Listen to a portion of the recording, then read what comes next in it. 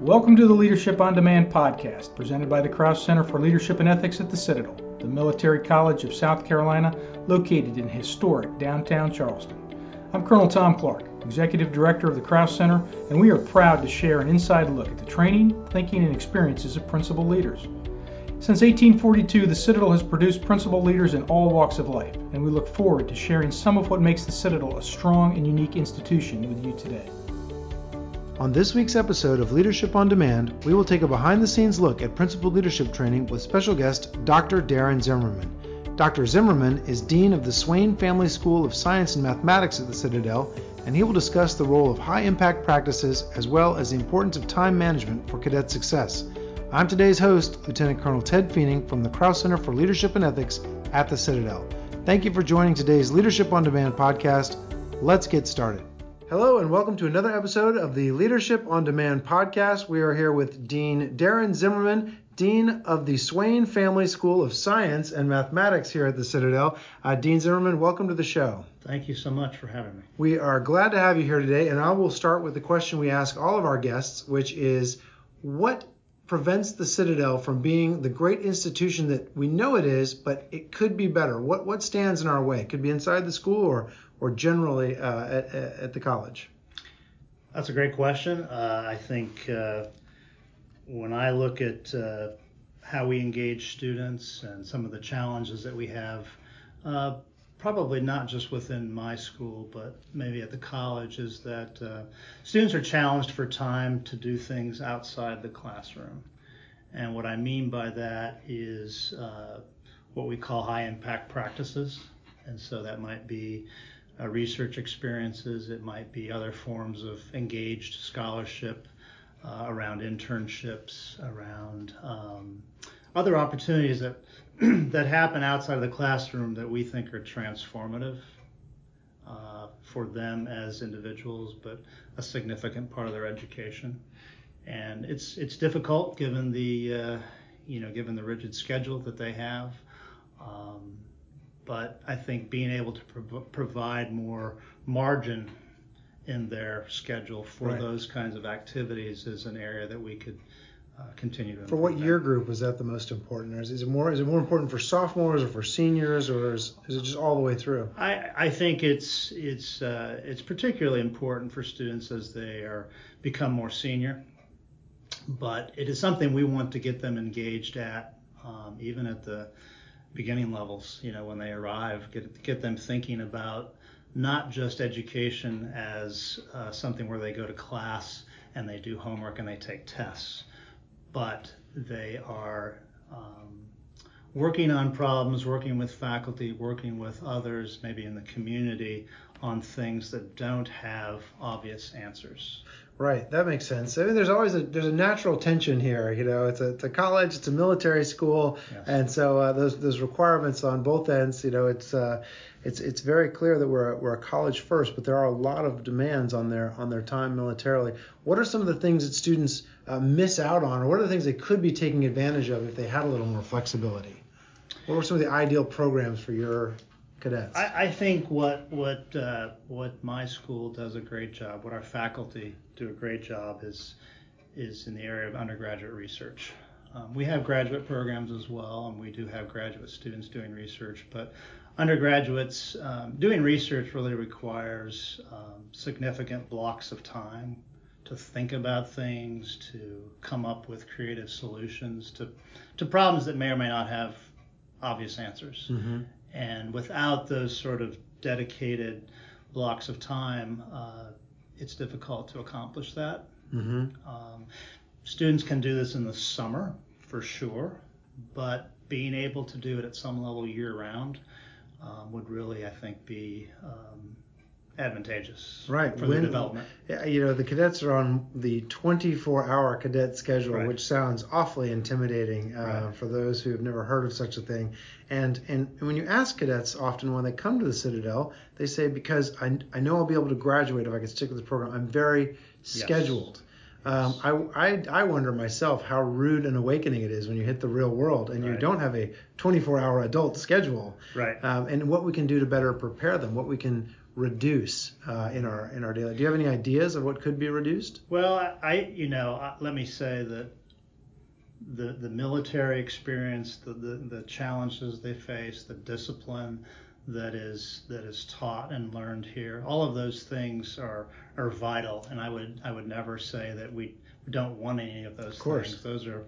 It's clear that our students and our cadets in particular leave with soft skills that you often don't get at other institutions, and so that's clear. But I think shifting time away from some of those activities to other activities where we're talking about high impact practices right. And what is it, when you say a high impact practice, a lot of folks aren't as familiar as with the hipsters, as they're called colloquially here on campus. What is it? What is a hipster? What is a high impact practice? So I think a high impact practice, from my perspective, is something that fosters problem solving and creative thinking.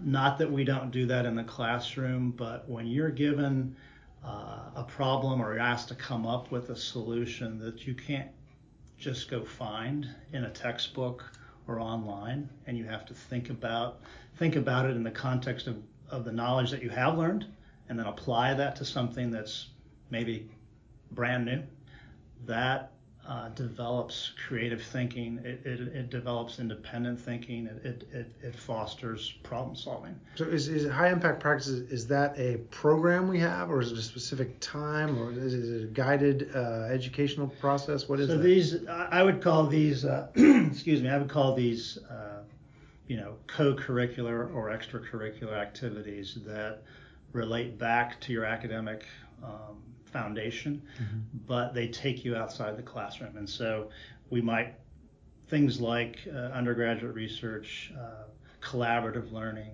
capstone projects, internships, service learning, all these things that we do have here, those I would call high impact, because they add something significant to your classroom education. Sure. And what right now? What's brewing in the School of Science and Mathematics? What kind of exciting programs do you have on the horizon? For potential students or for alumni who graduated from this program, what might they not know about that's happening inside the school right now? Yeah. So I think one of our probably most active and, let's call it, hot programs is certainly cyber. And so we, in fall of 20, we gave birth to the BS in cyber operations, and cyber is becoming a ubiquitous topic across all disciplines. It's something that's not going away. It's something that's growing. There are more jobs available than there are people to fill them, and so within that program, there's just tremendous opportunities from scholarships that are available to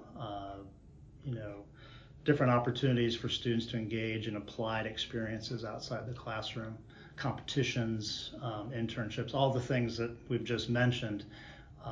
They're doing that in spades, and so it's a very rapidly growing program. So for folks who don't know you get an idea of cyber. It's computers, it's thinking about how we communicate and how we are attacking and defending and this sort of thing. Do we have any we have obviously a very robust ROTC program here with 35% of our graduates going into the military. Right. Are there other non-DoD agencies, or are there federal or state who is looking to the Citadel, or who's partnering with the Citadel right now to help train our cadets? I've heard some rumors, but what's the real scoop here? Yeah, so we have very close relationships within the state Army National Guard, Army Cyber. We have connections with National Security Agency, with NIWC, the Naval Information Warfare Center here in Charleston. So there are a lot of either DoD or DoD related entities that we are engaged with to provide students with job opportunities, for sure. But also we have a lot of adjunct faculty, for example, who come from those agencies or institutions, and they are actually engaging with our students in the classroom or outside the classroom. So we have someone from NIWIC who actually is the coach for our cyber competition teams. Mm-hmm. And so there's a direct impact on the education of our students from the outside. Sure. Do those coaches create the competition? Is it a competition from NIWIC? It's not a competition from NIWIC specifically, but there are different competitions within the state. Mm-hmm. There is the National Cyber Exercise, which involves the military academies and the senior military colleges, and so that's a competition. That's one competition, but there are others. Mm-hmm. And so these are activities that are not for credit, but they give the students an opportunity to practice the things that they are learning. And of mm-hmm. course, in cyber, things are changing every day. Right. Right. New techniques, new models, new applications are coming on board continuously. How big is the School of Science and Mathematics, and what percentage inside of that is focused on cyber as a major? So we have about 600 students who are enrolled in really 16 programs, okay. 12 undergraduate, 4 graduate. Cyber has about 130 students right now. Okay. That's between cyber, our Bachelor of Science in Cyber Operations, and our Bachelor of Science in Computer Science. And so since we started the BS in Cyber Operations, it's grown about 280% just from 2 years ago. Mm-hmm. So it's kind of exploding. And so we've got, within the school, just to give everybody an idea, we've got biology, we've got chemistry, cyber and computer sciences, as we mentioned. We've also got mathematics, health and human performance, okay.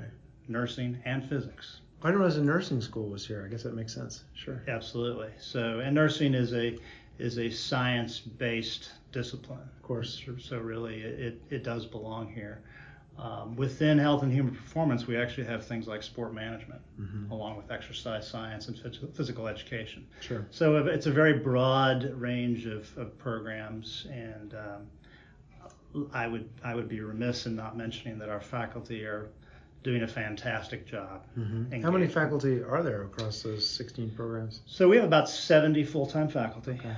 That's both tenure track and instructor lines. Sure. And then we've probably got anywhere from 60 to 65 part-time faculty and adjuncts who teach, one or more classes. That's pretty fantastic. 120, 60 and 60 to 600 students. It's a lot of faculty and staff. Yeah, that's right. And like I say, I think what's unique about the Citadel, in my experience, is that the mission to develop principal leaders through excellent education is a very well-known, clear mission that I think you ask anybody, they will tell you what the mission is. Right. That's and how long have you been at the Citadel? So I'm in my fifth year. Fifth year as dean. Okay. To be honest, it's been the most challenging job I've ever had, and also the most satisfying. Okay. I think there's something unique about the Citadel that blends, the discipline and the challenge of the military side with the discipline and challenge of the academic side. Sure. And so as we began this conversation, I think how do we balance that is one of the ongoing challenges, but it's a good problem to have. Of course, I think that's part of the reason the Krause Center, from which this podcast is hosted, was formed. Yes. Was to help lubricate some of those conversations and friction points. Right. And so, well, listen, you've been here 5 years. What have you seen that has changed over the 5 years you've been here? I think, at least in my school, what I've seen is our programs are evolving in a way that is making them more marketable. We've developed some great leadership within the school. I have a great team of department heads mm-hmm. who are looking carefully at our curriculum, who are active in recruiting and retaining students. Mm-hmm. We've developed a playbook around really wanting to graduate not only more students in these fields that we offer, but also better quality students. Graduates are really prepared when they leave to either go into a job and be ready to go to work because they've had experience doing the things that they were trained to do, or they're ready to go to graduate school or medical school. Mm-hmm. Is there a healthy competition between deans and schools? Let's say I show up at the Citadel, I get here, they shave my head, I start marching around doing push-ups, and suddenly classes start, and I say, gosh, I don't know, I can't decide if I want to be a biology major and go to medicine, or if I want to go be an educator. How do you compete for students? How do you advertise to students when they arrive? Yeah. That's, okay. So there is, I would say there is a healthy competition. Good. It's certainly something that we compete for students in the sense that there are a limited number. If we're talking about cadets, if we're talking about CGC or graduate students, there's not that competition. Sure.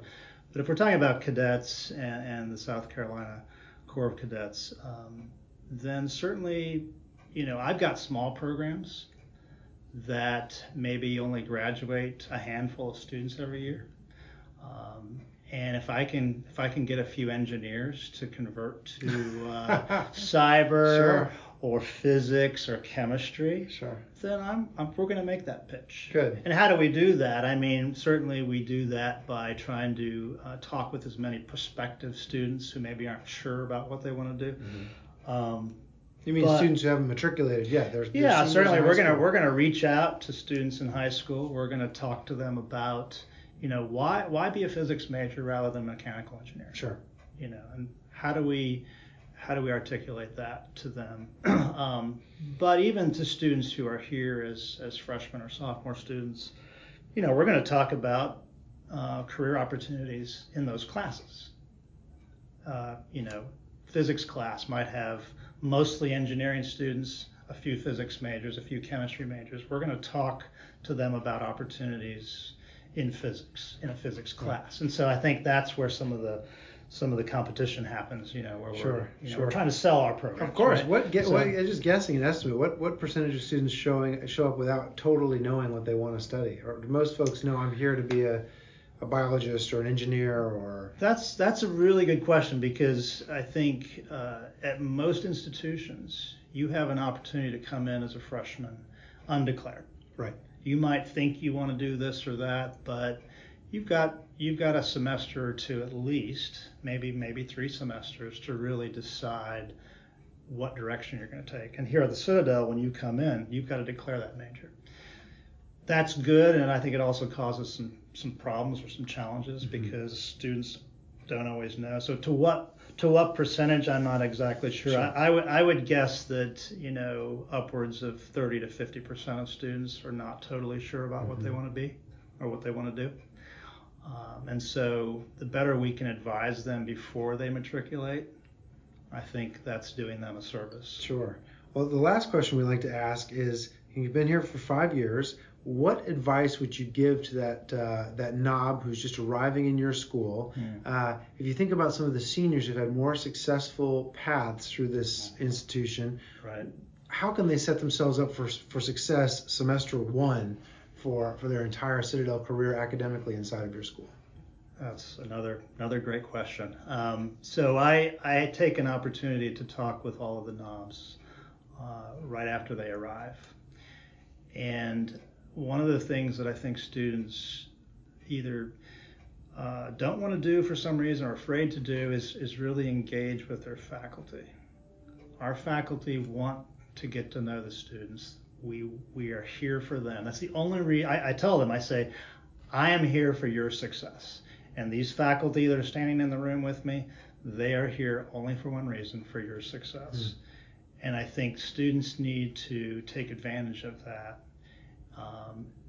They need to take advantage of all the support that we have, the Student Success Center, the opportunities for tutoring, but really the faculty are here for them. And so if they don't take advantage of developing those relationships with their faculty, I think some of them run into real challenges along the way. Sure. I think they have to recognize, at least as knobs, that the games that we play around discipline and all of those challenges of getting up early and changing your your schedule and the PT that's involved, all those things, those are purposeful. Mm-hmm. And I think if they can go into it realizing that it's not to be taken personally, that it really that is something to develop their resilience, to develop their character, then I think going into it they can come out of that better. Dan Zimmerman, excellent answer. Thank you so much for the interview. We're grateful to have you on the podcast today. I really appreciate the opportunity. Thank you. Well, that wraps up another episode of the Leadership on Demand podcast, presented by the Krause Center for Leadership and Ethics at the Citadel. You can find us online, and we welcome your feedback and suggestions on who you, our audience, would like to hear from in future episodes. Thank you for your time today. We hope you'll join us here again soon for another episode of Leadership on Demand.